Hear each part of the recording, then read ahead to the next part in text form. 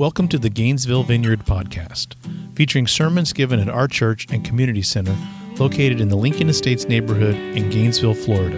If you find these messages beneficial, if you're part of our community, or if you want to help support the services we're providing to Southeast Gainesville, you can text the word GIVE to 352-562-7771 to make tax-deductible donations. Here's this week's message. Let me move into the teaching for today. We've been in Jeremiah since January, and we're going to continue in that series up to Easter. And we're also pairing that with looking now at the last week of Jesus' life. I want to start this morning by sharing with you again something I shared at the very beginning of the series. This is in Jeremiah 1. Look at this. Verse 4 says, "The word of the Lord came to me, saying, Before I formed you in the womb, I chose you. Before you were born, I set you apart. I appointed you as a prophet to the nations. Alas, sovereign Lord, I said, I don't know how to speak. I'm too young. But the Lord said to me, Don't say I'm too young. You must go to everyone I send you to and say whatever I command you. Don't be afraid of them, for I am with you and will rescue you, declares the Lord. Then the Lord reached out his hand and touched my mouth and said to me, I have put my words in your mouth. See, today I appoint you over nations and kingdoms, to uproot and tear down, to destroy and overthrow, to build and to plant." And you'll see there I put the word nations in bold because that's going to be our focus for today. It says there twice in Jeremiah chapter 1 that Jeremiah is going to be a prophet to the nations. But so far, if you've been tracking with us in this series, he's only talked to the people of Judah, not to any other nations, not even the full Israelite nation, although he uses Israel sometimes. But when he's writing, the northern kingdom has been gone for over 100 years into exile to Assyria and lost. And he's prophesying to the two tribes left, the tribe of Judah and Benjamin that are there in Judah.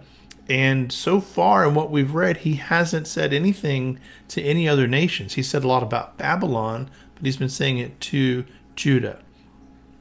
But starting in chapter 46, and I'm not going to read all that to you today, but if you want to look at that, chapter 46 through 51, Jeremiah turns his focus towards the nations, finally at last. And that's what we want to focus on today, because Jeremiah thinks his primary concern is with the nations, preaching for the kingdom of God and the rule of Yahweh, both in Judah and he hopes in a reconstituted Israel and throughout the region and throughout the world.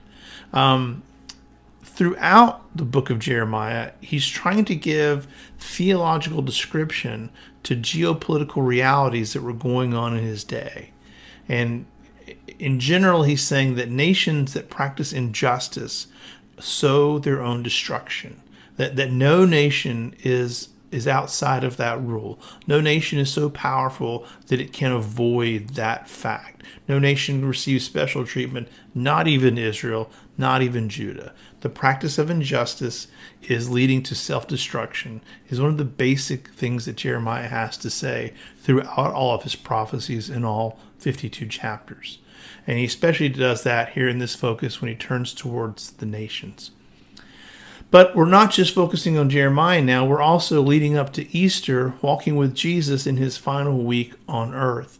Last week we paused outside of the city of Jerusalem where Jesus wept over the city, much the way Jeremiah had wept over Jerusalem many times in his prophecies as well. And today I want us to pause with Jesus in the temple. He comes into the city after weeping over it, and he has the triumphal entry that we always celebrate on Palm Sunday. He rides on the donkey, and they wave the branches and sing Hosanna. And then he goes into the temple, and he clears the temple. And he sets up a different sort of scenario that had been going on. They were buying and they were selling. They were taking advantage of poor people a lot. And Jesus sends all that away and reclaims that space as a place of worship, as a place where children can play, as a place where people who have physical maladies can receive healing, and a place where he sets up and does some teaching as well. And in that, he makes a juxtaposition where he echoes another thing that Jeremiah said and pairs that with something that Isaiah said. So look at this. This is in Mark chapter 11. Starting with verse 15. It says, on reaching Jerusalem, Jesus entered the temple courts and began driving out those who were buying and selling there. He overturned the tables of the money changers and the benches of those selling doves, and would not allow anyone to carry merchandise through the temple courts. As he taught them, he said, "Is it not written, 'My house will be called a house of prayer for all nations'?" That's Isaiah 56, verse 7. "But you have made it a den of robbers." That's Jeremiah 7:11. The chief priests and the teachers of the law heard this and began looking for a way to kill him, for they feared him because the whole crowd was amazed at his teaching. When evening came, they went out of the city. Now, there's a couple of things I want you to note in that story that may be different from how we typically think of it. One, Jesus didn't just declare that. We read in some of the other Gospels and in our imaginations, like Jesus is driving everyone out, and then he sort of yells, "My house will be called a house of prayer, but you made it a den of robbers," and then, end scene. But that's not what Mark says. Mark says he drove out all the money changers, he pushed all the animals out, and then he wouldn't let them re-enter. He reclaimed the space and held the space. And then he started teaching. And in the midst of teaching an entire sermon or teaching, he says the two quotes that we get here in Mark and that we'll see repeated in Matthew and in Luke as well.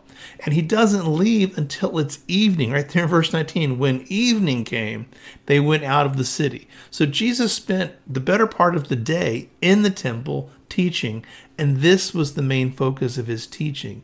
This juxtaposition between a house of prayer and a den of robbers. And I want us to pause and reflect on that today, and I hope you'll reflect on it this coming week. And what's interesting here about Jesus referencing the nations and Jeremiah referencing the nations is that Israel was always meant to introduce the world to the God of Abraham, the God of Isaac, and the God of Jacob. Abraham receives this promise very early in Genesis, that the blessing is not just for him and for his descendants, but it's for the entire world.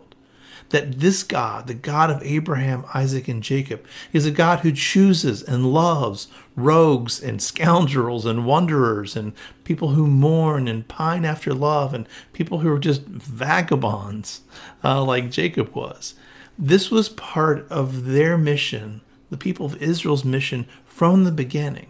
Now, it's not the whole purpose that God had for them. God loves Israel. Israel's not just a tool in God's working for the world, but Israel is loved as the firstborn among many siblings. Amen? So they were and are God's chosen people through whom God chooses to invite all people to prayer, all people to relationship with the divine based on honest conversation and honest living. So we see this. This is the other part of the quote. Look at this. This is Jeremiah 7. We read this a few weeks ago, but it bears repeating now that we're walking with Jesus.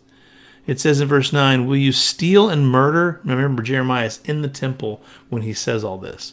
He says, "Will you steal and murder, commit adultery and perjury, burn incense to Baal, and follow other gods you have not known, and then come and stand before me in this house, which bears my name, and say, 'We are safe to do all these detestable things'? Has this house, which bears my name, become a den of robbers to you? But I have been watching, declares the Lord." I can't help but read that in a saucy voice because that sounds like how Jeremiah had to have said it, probably even a little stronger tone than I used just then. A house will be a house of prayer, but you've turned it into a den of robbers. Now, as I've said before to you many times, I want us to widen our understanding of what prayer is and what it means to live a life of prayer. Prayer is speech and action and heart posture that expresses our dependence on God, that our lives are dependent on God, and that our lives are interdependent on each other and on the well-being of creation. What it means to live a life of prayer is all of that. Prayer is living and doing, "Let your kingdom come. Let your will be done. Let us receive and give release from our debts. Let us have our daily bread as we need." This is what it means to pray, both to say those words and to live out those words, and to have those words form our attitude and our posture towards our lives and towards our relationships and towards the world around us. Life in the house of prayer is inextricably tied to care for the poor and care for the widows and care for the orphans and care for the immigrants. As Brueggemann says, for all those who have no standing in a predatory patriarchal economy. What it means to live a life of prayer is to say and make those commitments and then walk out those commitments. So that's what we're talking about when we talk about prayer. And this goes along with the message that Jeremiah has for us. Because what Jeremiah is saying in his address to the nations is that nations that don't practice justice, nations that don't care for the poor and the widows and the orphans and the immigrants, those nations won't survive. They will be destabilized. And if they continue in that way, if they allow and encourage greed and graft and exploitation and corruption, if they allow a few people to manipulate and extort and crush everyone else, nations like that will fall. This is what Jeremiah says over and over again to all these nations, starting with Judah and then spreading out to their neighbors and then even to Babylon itself. And on one level, this is just sociological, political fact, right? The practice of injustice is the path of self-destruction for any society. No political power can maintain itself in such a manner because politics is about seeking justice between people who are living together. That's what it's literally about. And so what Jeremiah is doing is giving us a theological explanation of the same dynamic. You know, you can read a sociology report or political report, and it's explaining it on a human level. Jeremiah is explaining it on a theological level.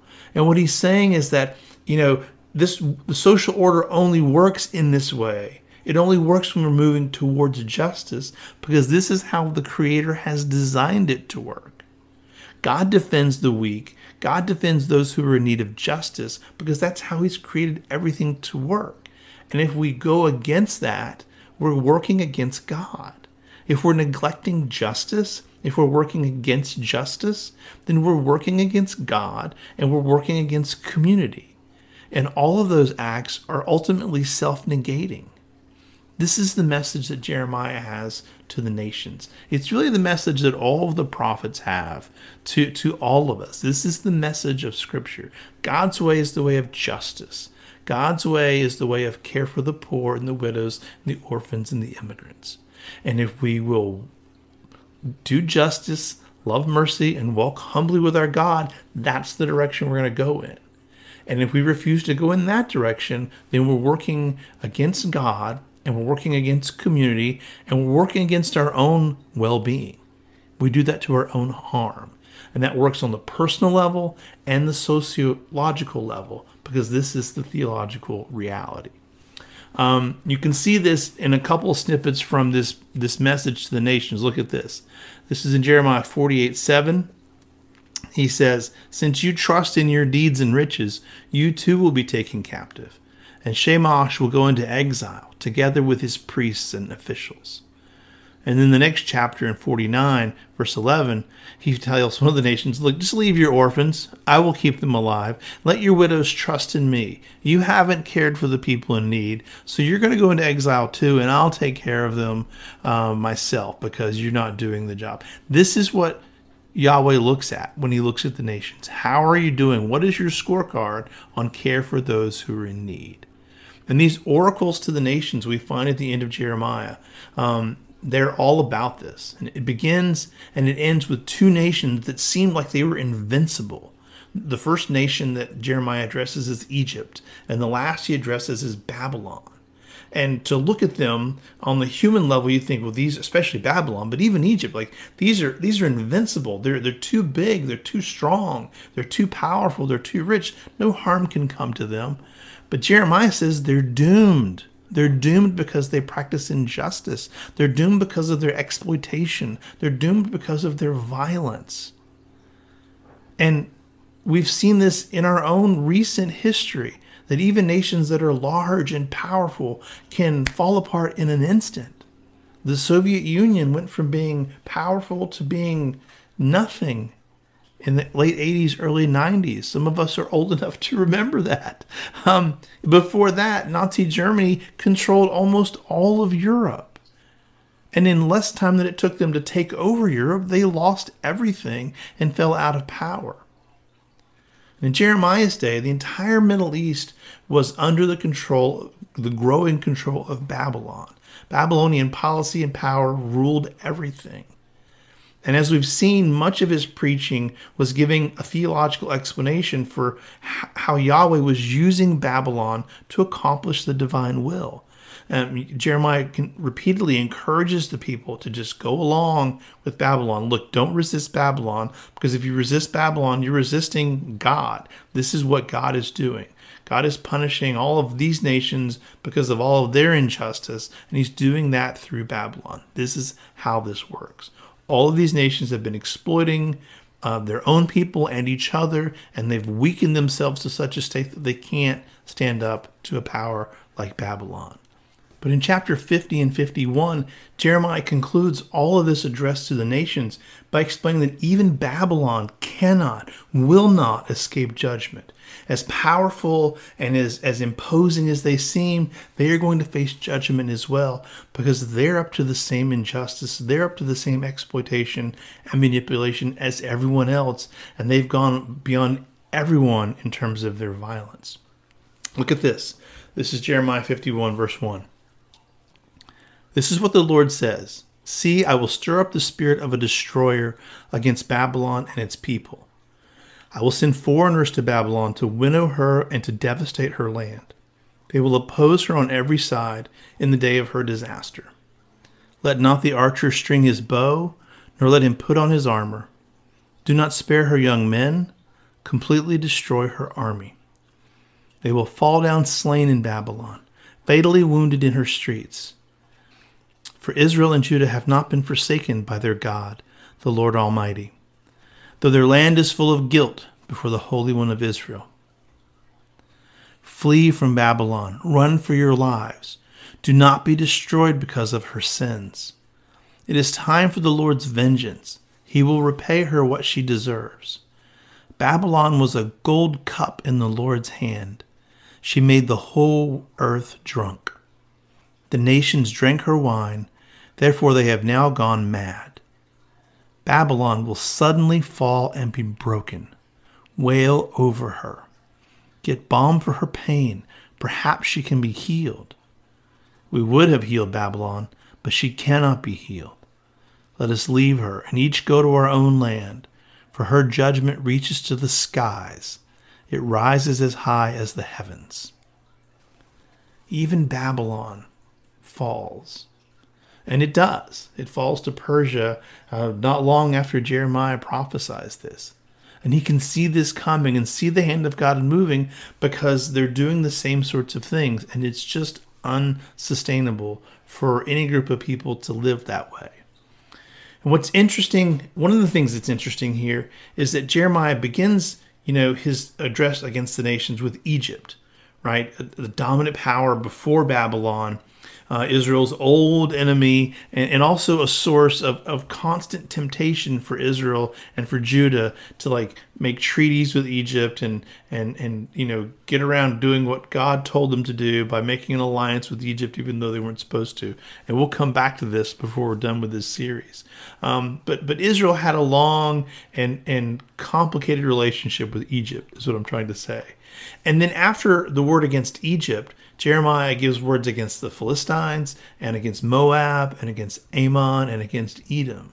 And all of those people groups shared a border with Israel, with Judah. They're literally their neighbors all the way around. And so between the neighbors around them and Egypt, who they had this ongoing relationship with, there's the real sense here that these nations ought to have benefited spiritually from their relationship with Israel. These are the people that should have been invited to the house of prayer for all nations. The message here is that part of why these nations are receiving judgment is because their practices of injustice have mirrored the practices of injustice of Israel and of Judah. Israel has failed to be the house of prayer for all nations. They failed to set up that space. They've failed to set that example of making shalom and of becoming the beloved community. And so not only does Israel and Judah suffer, but all of the people around them suffer as well, because Israel has not done what Yahweh told them to do, and they have not been the blessing they needed to be for those around them. And I think there's a clear message for the church, for us right here. We're not Israel. The United States is not Israel, and the church is not Israel. I'm not saying that. But we're to serve that same sort of function. We're to construct the house of prayer for the people around us. And it's no coincidence that the injustice that we see rising in our country is coming along at the same time that the church is having the most difficult time in being itself and in doing what it's supposed to do. We're not doing our part in setting the example of living lives of prayer, and our nation is suffering. And it can't go on. It won't continue. It's not sustainable the way it's going. And I think we see this echoed in what Jeremiah says in the middle of his address to Babylon. He has a word for the people of Israel, which I think is relevant for the people of the church. This is Jeremiah 50, starting in verse 4. In those days, at that time, declares the Lord, the people of Israel and the people of Judah together will go in tears to seek the Lord their God. They will ask the way to Zion and turn their faces toward it. They will come and bind themselves to the Lord in an everlasting covenant that will not be forgotten. My people have been lost sheep. Their shepherds have led them astray and caused them to roam on the mountains.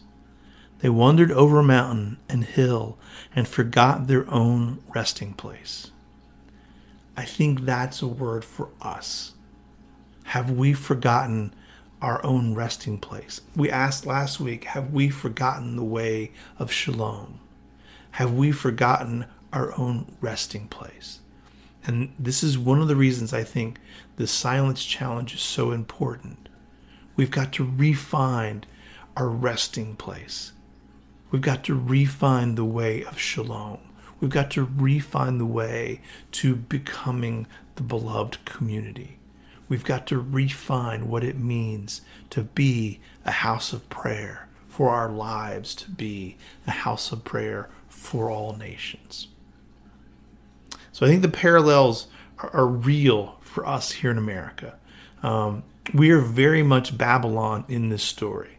Okay, God has used the United States to move the social and political order of the world towards justice in many instances through the years. That's true.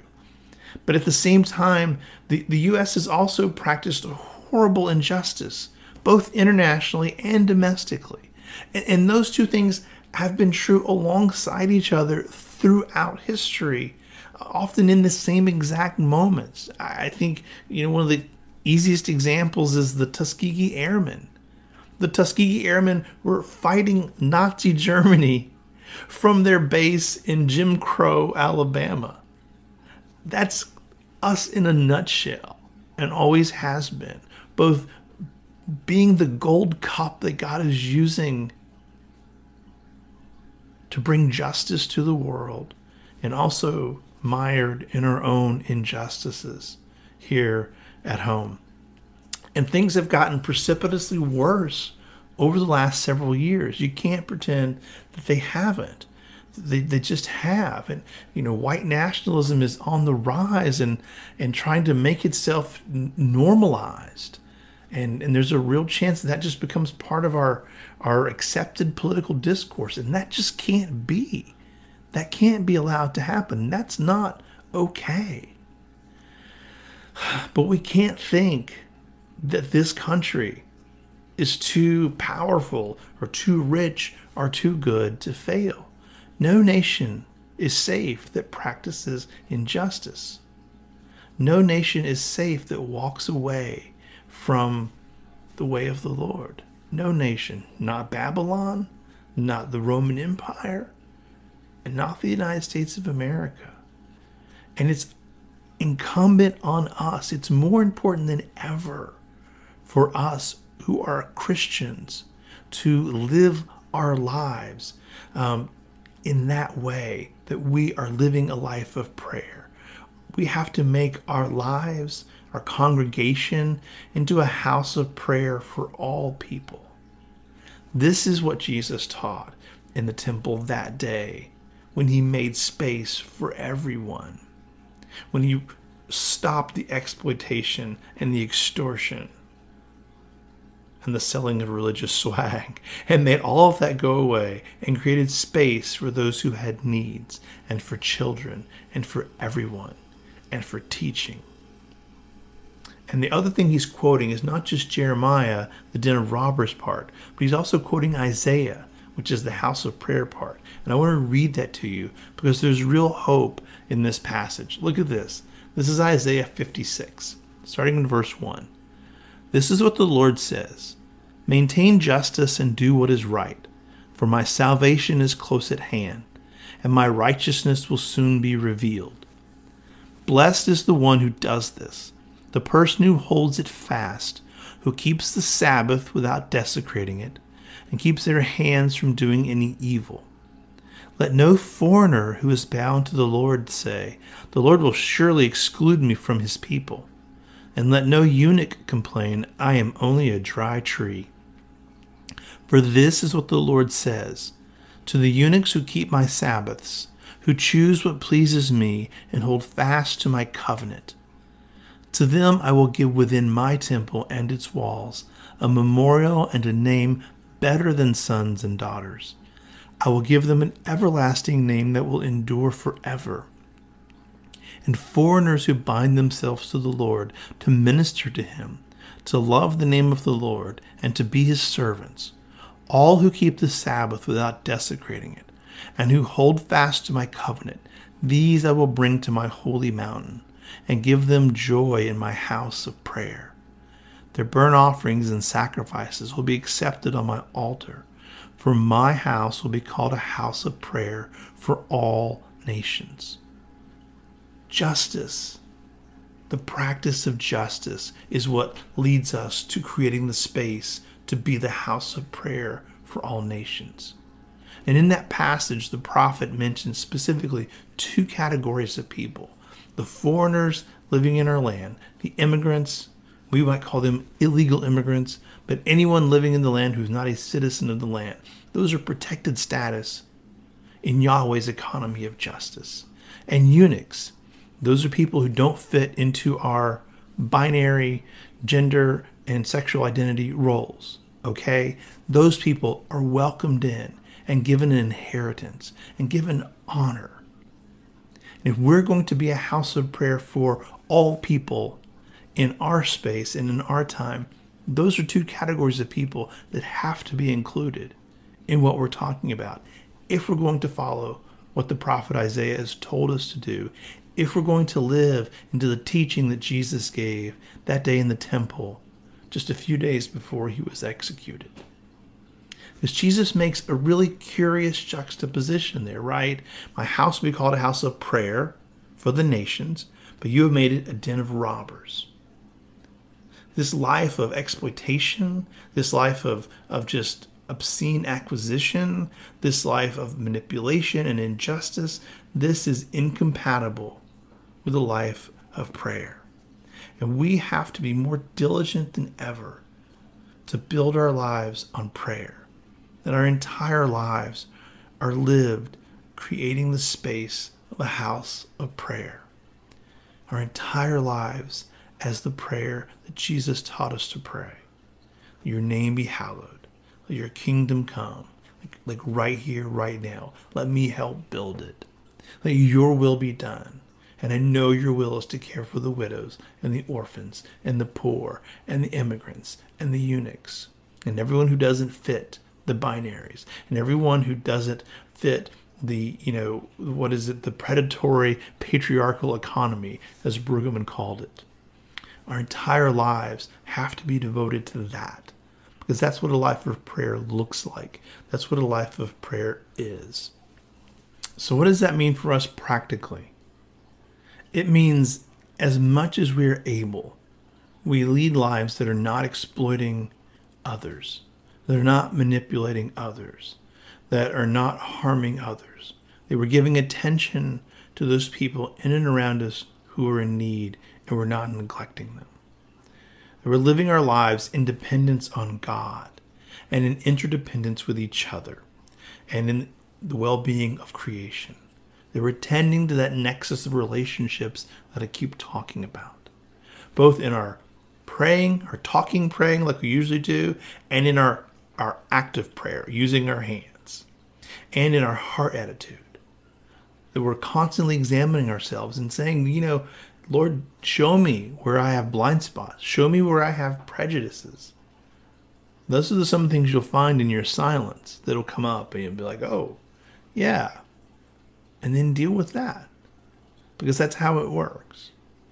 And the more we can do that on the personal level, and the more we can continue growing as a congregation into being the beloved community, the more we can impact the people around us as that house of prayer for all people.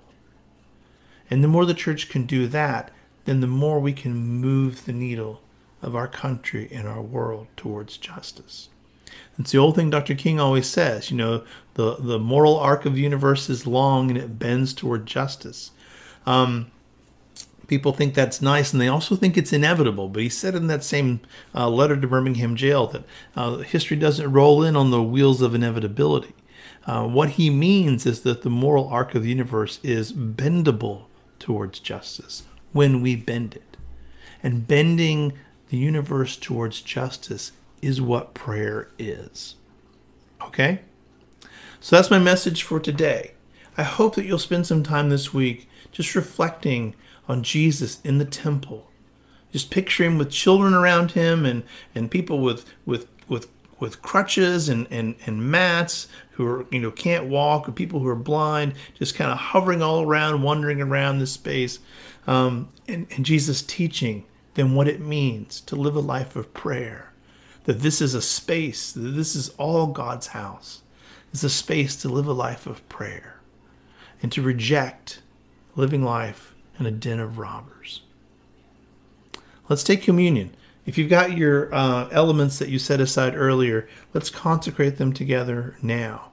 We're the body of Christ gathered together in this moment across space and time, and we're going to consecrate these together as the body and blood of Jesus. Okay, so grab what you have to eat.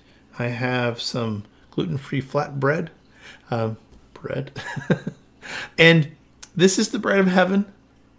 As we lift this together, this is the body of Jesus. And what I want us to say today is that prayer from the Lord's Prayer. This is our daily bread. There's the real sense that when we pray for our daily bread, we mean like literally sustenance to make it through the day, the money to pay the electric bill and the car payment and all that. That's true. But it's also true in a spiritual sense that the body of Jesus is our daily bread. And we take this together. This is our life renewed, living into being a house of prayer for all people. So take the body of Jesus and say with me, this is our daily bread.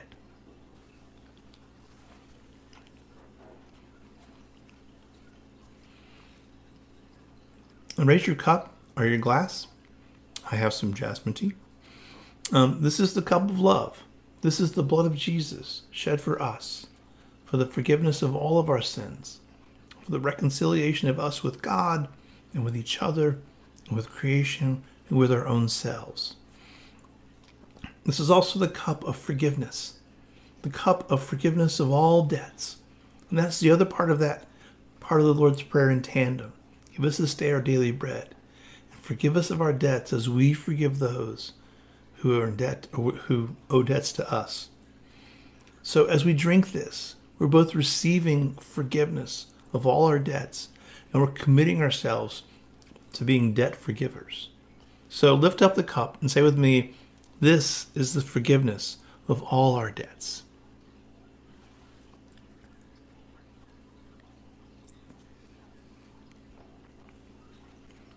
Let's pray. Jesus, I ask you to enlarge in our understanding of what prayer is. I pray that this message would sit with us this week, that it would bring us back again mentally, once and again, to reflecting on you in the temple, saying and teaching that our lives are to be a house of prayer, not a den of robbers. You knew what you meant then, and you know what that means in our lives today, in each of our own particularities and for us as a community. Show us in what ways our lives are being lived in a den of robbers, and set us free from those debts, and set us free from that systemic evil that binds us so easily. Lord, renew in our hearts prayer as speech and action and attitude. Renew in our lives the beloved community.